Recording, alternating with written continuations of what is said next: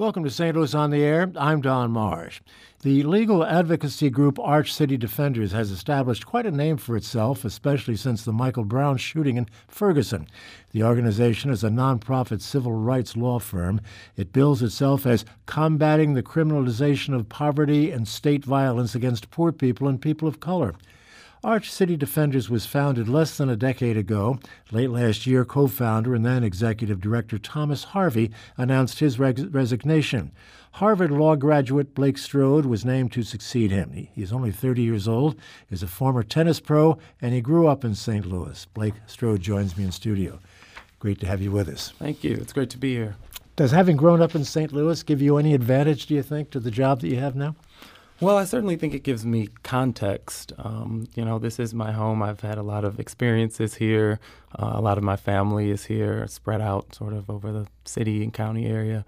And so I think my understanding of the issues in the region is informed by all of those life experiences. And there are plenty of issues to contend with here, aren't there? Sure, there absolutely. I mean, we focus, of course, on issues that plague our clients who are overwhelmingly poor and people of color. And so that's, you got our mission statement perfectly there at the outset. We focus on combating criminalization of poverty and state violence that's targeted against those communities. I have to ask you, most Harvard graduates, law school graduates, go on to big firms and do the money thing, if you don't mind my putting it that way. Sure. You opted against that in life. Why?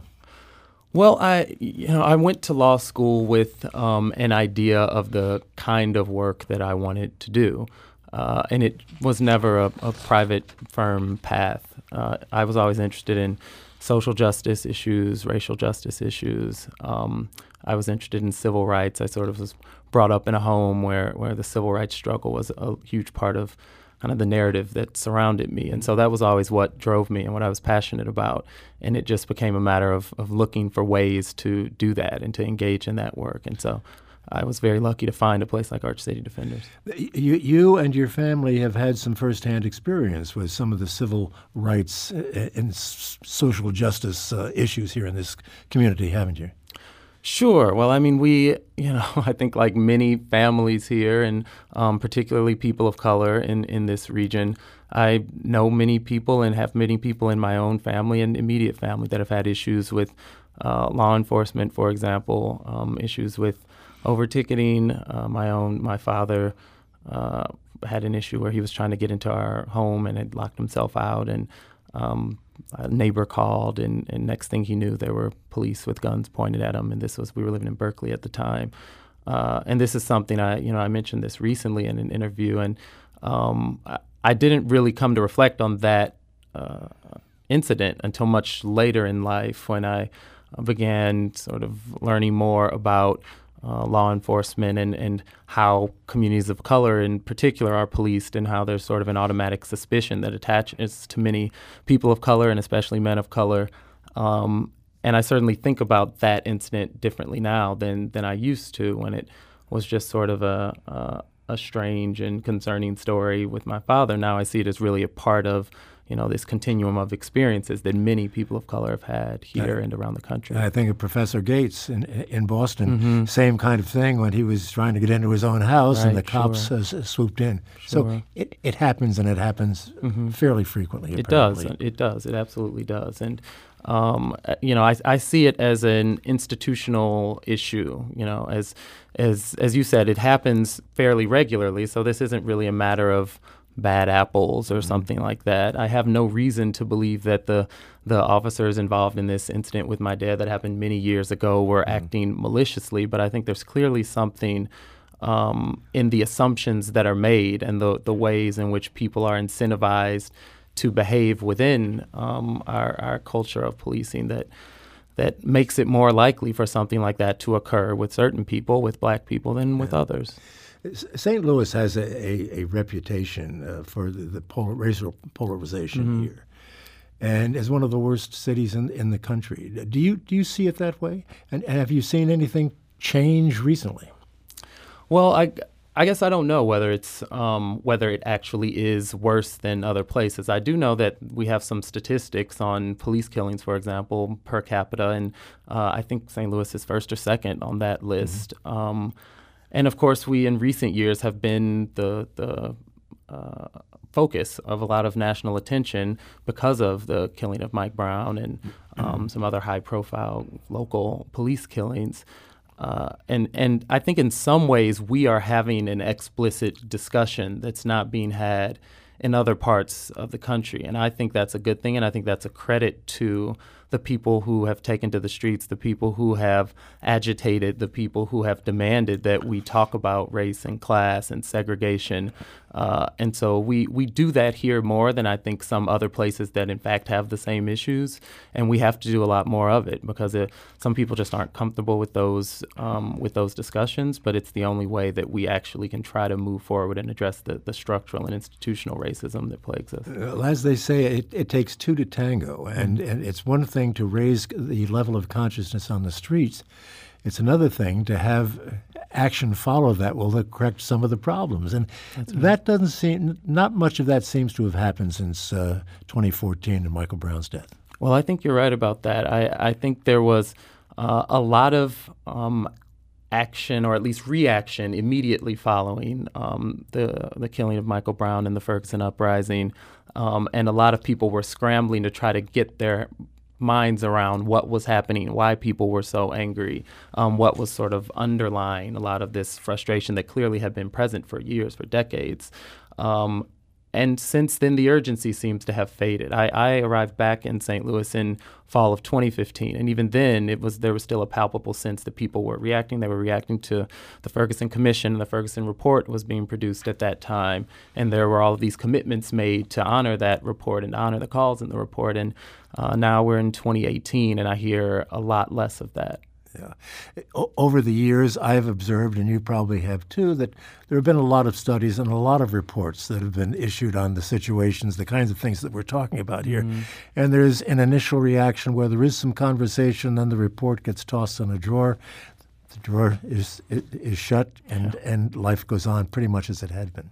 Yeah, and it's funny because I can think back to 2015, hearing a lot of people saying, we're not going to do that. You know, this isn't going to be that kind of situation where we do all of these, public hearings and discussions and reports, and then we go back to business as usual. And sure enough, here we are in 2018. And I think a lot of people feel the way you do, that that's exactly what happened. And we now have on multiple levels, on the local level, we have lots of pushback by local court administrators and police officials about the reforms that were called for at the time. On the state level, we have a state senator proposing to do away with certain parts of Senate Bill 5, which changed the way that municipal courts operate. And then, of course, on the federal level, we have our new attorney general rescinding a guidance letter that changed some of those rules. So it's a multi-level, I think, attack on even the modest changes that were made in the wake of Ferguson. Yeah, the whole process has not gotten a lot of help from the state legislature. No, I would say that's true.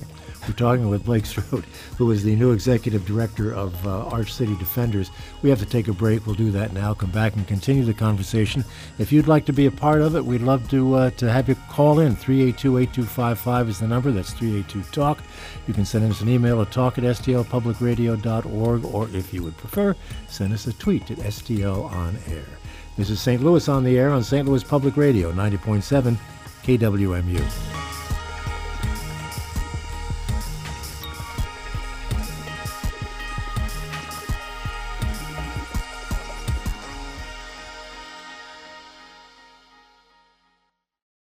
Welcome back to our conversation with Blake Strode, the new executive director of Arch City Defenders. Blake, what do you see? You're relatively new in this job, just a couple of months. What do you see as the biggest challenge facing Arch City Defenders at the moment?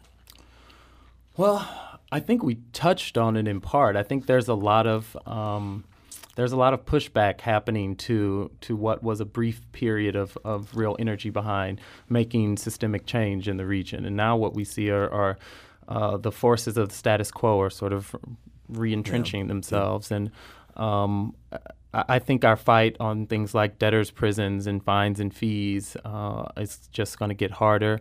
I think that the status quo in policing in the region has also really dug in and fights on things like excessive force and police misconduct and unlawful arrests are just going to get harder. And there's support from the federal government for anything goes approach in law enforcement. I mean, explicit statements by the president that you can rough somebody up a little bit when you're arresting them. I think all of that has a cultural impact.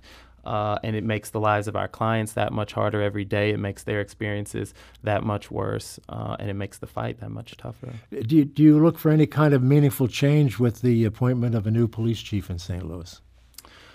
Well, it remains to be seen, I think. Yeah. I was concerned by comments that were made, I think it was a couple of weeks ago, about how there's going to be focusing in certain communities on low-level ordinance violations, on no registration, on improper plates as a means of ticking up the police presence in those neighborhoods.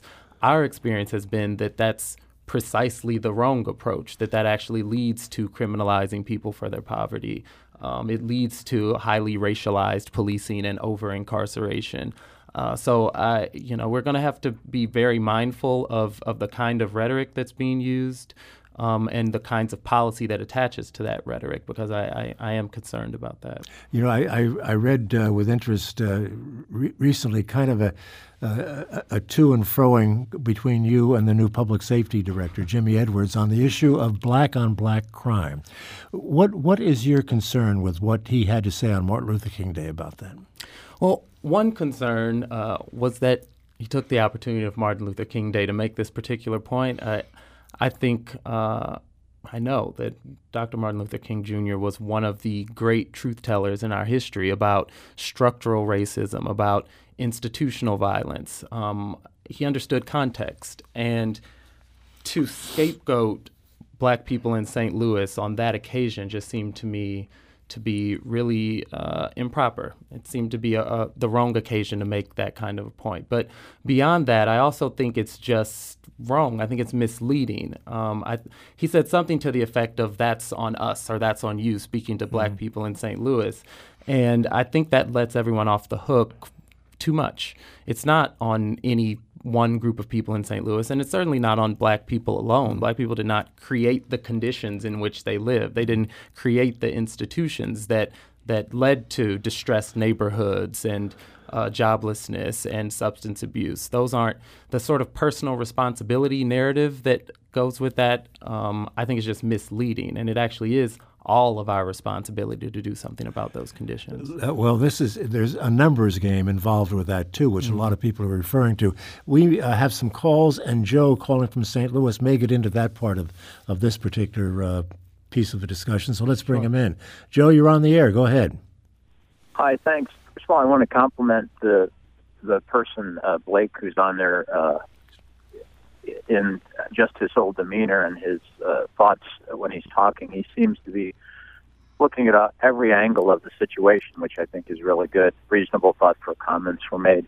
One thing I wanted to say, though, Don, was that you said something about St. Louis, and I'm paraphrasing you, being the most polarized city in the country, or one of the most polarized. Mm-hmm. And what I think is a little danger, and then Blake said something about, well, I don't know about that, which was good, because I don't know what study was that based on.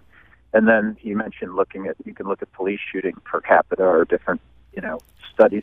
But first of all, I think St. Louisans are often really a little too hard on ourselves. Certainly we have problems here that need to be addressed. But the other thing is, I think you almost need to take whatever data you're looking at and then combine it with the greater metropolitan area, include St. Louis County.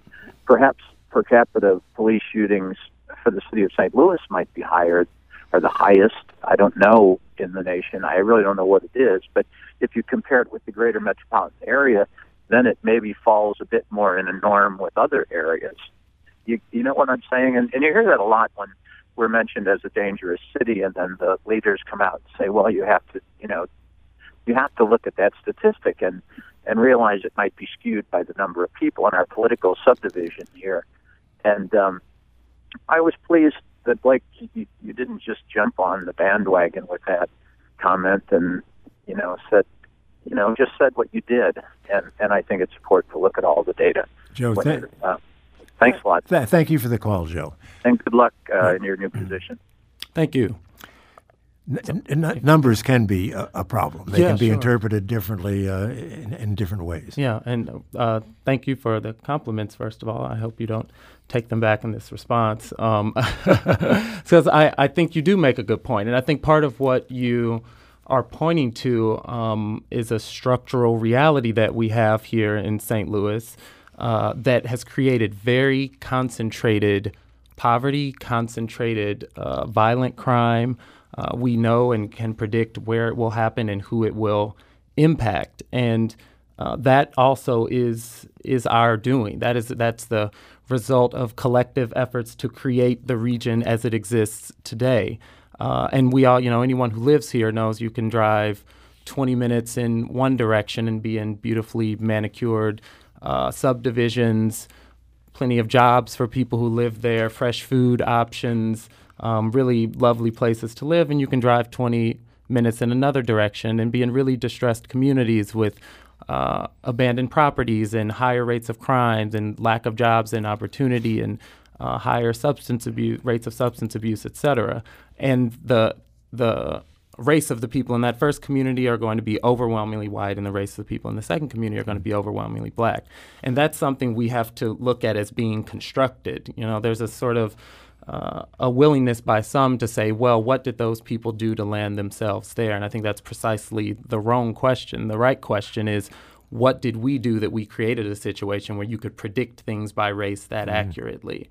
And that's the question. That's the type of question we really try to tackle in our work. I think of the For the Sake of All report that was put out by Jason Parnell and his colleagues.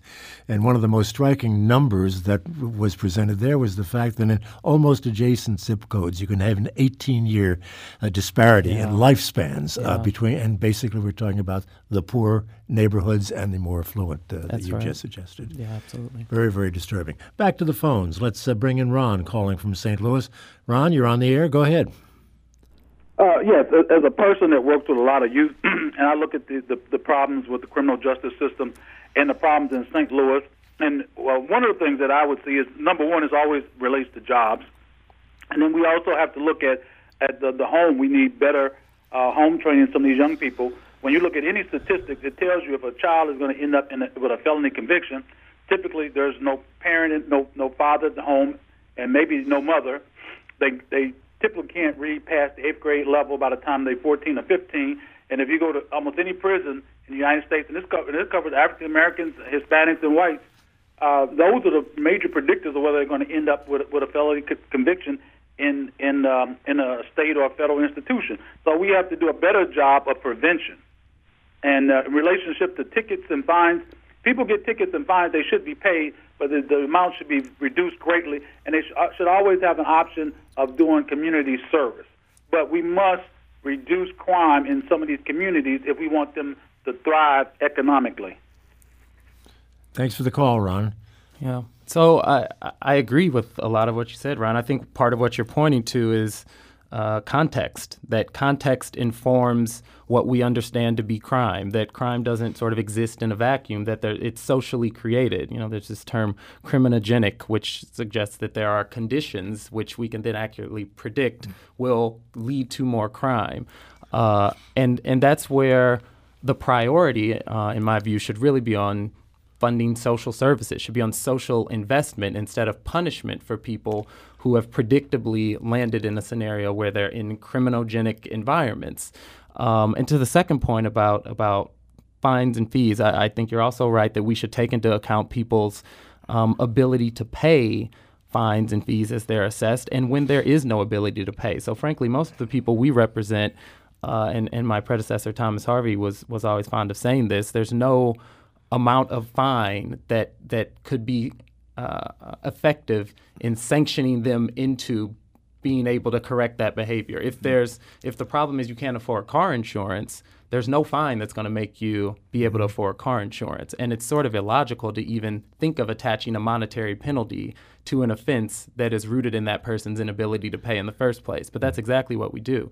And we do it in local courts all over this region. And it leads many people to having warrants, time spent in jail, away from their families, taking parents out of the home, to your point, Ron, and really creating and exacerbating a lot of the very social problems that created the problem in the first place. And Thomas Harvey has gone on to work on the bail system, That's right. a national project actually, which trying to revise that to the point where people don't have to be stuck in jail or prison for extended lengths of periods of time. That's right. That's yeah. period of time.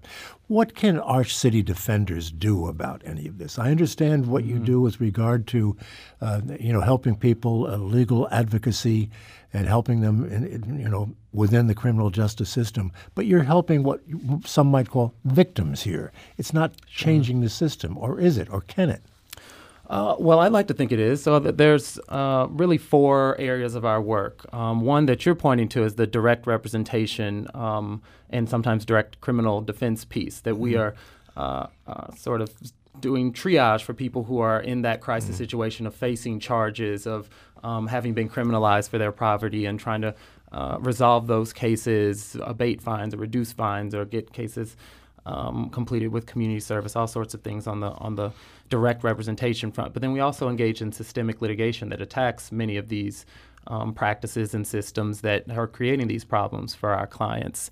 And we also engage in policy advocacy to try to change some of the rules. A lot of what we've talked about today are just the structures and rules that were set up to create the conditions in which people find themselves. And then the last area is through collaboration with our partners. And we're fortunate to have some really great community partners, community organizations, advocates in this region that have been on the ground doing this work for years. And we know that these aren't primarily legal problems. The legal problems are a piece of it, but there are social problems, there are problems of poverty, there are political problems, and so we partner with other advocates in order to have a more multi-pronged approach. Another caller, Gregory, joins us from St. Louis. Gregory, you're on the air. Go ahead. Yes. How you doing? How you gentlemen doing today? Great. Doing well. Yes, I had a question. I live in the city of St. Louis, and I've been a first-time felony since 1998. And I know that Governor Nixon had passed a law back in 2016, but it didn't go into effect until 2018, January the 1st, about first-time felonies, nonviolent offenders would be made easier to get their felony conviction expunged. And I've been trying to get in contact with different defense attorneys and different law officers, and nobody was willing to take that case as far as trying to help me or help individuals try to get their nonviolent felony affirmed. I was just wondering if your office is kind of handle stuff like that. Yeah, so I'm sorry I forgot your name, but Gregory. I would invite you definitely to reach out to our office. Of course, I can't guarantee I can tell you we always get a lot more applications for our services than we can take clients, but I would encourage you to reach out to our office and let us know what the legal problem is. I do know that the expungement law was changed, as you said, I think in 2016. I don't know all of the details of that law, but this is, of course, a really important issue that you're pointing to, which is that collateral consequences attach lifelong to felony convictions and can really impact a person's life in jobs, in housing, in access to public funds in all sorts of different ways. And so, of course, this is a really important issue. It is an issue that we do work on, and you're, of course, welcome to reach out to us and apply. Let's bring in Bill in Creve Coeur. Make it quick, Bill, if you would, please. We're running out of time. Absolutely. Is there a way that individuals can become involved? It seems like it's limited to attorneys in terms of being able to help in the community. Sure. So there's a number of ways. Of course, we always welcome people to support our organization. We survive in part on the generosity of supporters, and you can find more information about that at our website, archcitydefenders.org. But in terms of being involved in the advocacy piece, part of what I pointed to was collaboration with partners. We're engaged in a number of projects and campaigns right now with other partners, and always looking for volunteers and looking for, and you don't have to be a lawyer in order to volunteer. And if that's something you'd be interested in, I would also encourage you to reach out to us, and we can find ways to sort of plug you in as you would like. Very quickly, time's running away. What are the criteria that you use in selecting your clients? Well, it's somewhat complicated. We have referral relationships with certain social service providers in the area. The only criteria really for our direct services is that we provide attorneys to people that wouldn't be able to afford attorneys otherwise. So there's no strict criteria beyond that really, but we really try to prioritize people who would be in dire straits without our services. Okay, I can't believe this call. DDS, where did you go to high school? It's a St. Louis thing. I went to Pattonville, Pirates, proud pirate. All right, now we know the burning question of the day. Blake Strode, thank you so much for being with us. You. Good luck to you in the job with Arch City Defenders. Thank you very much. Good to have you. Archived versions of past St. Louis On the Air programs are available for download or podcast at stlpublicradio.org/STLOnAir. St. Louis On the Air is a production of St. Louis Public Radio 90.7 KWMU. Thank you for listening. I'm Don Marsh.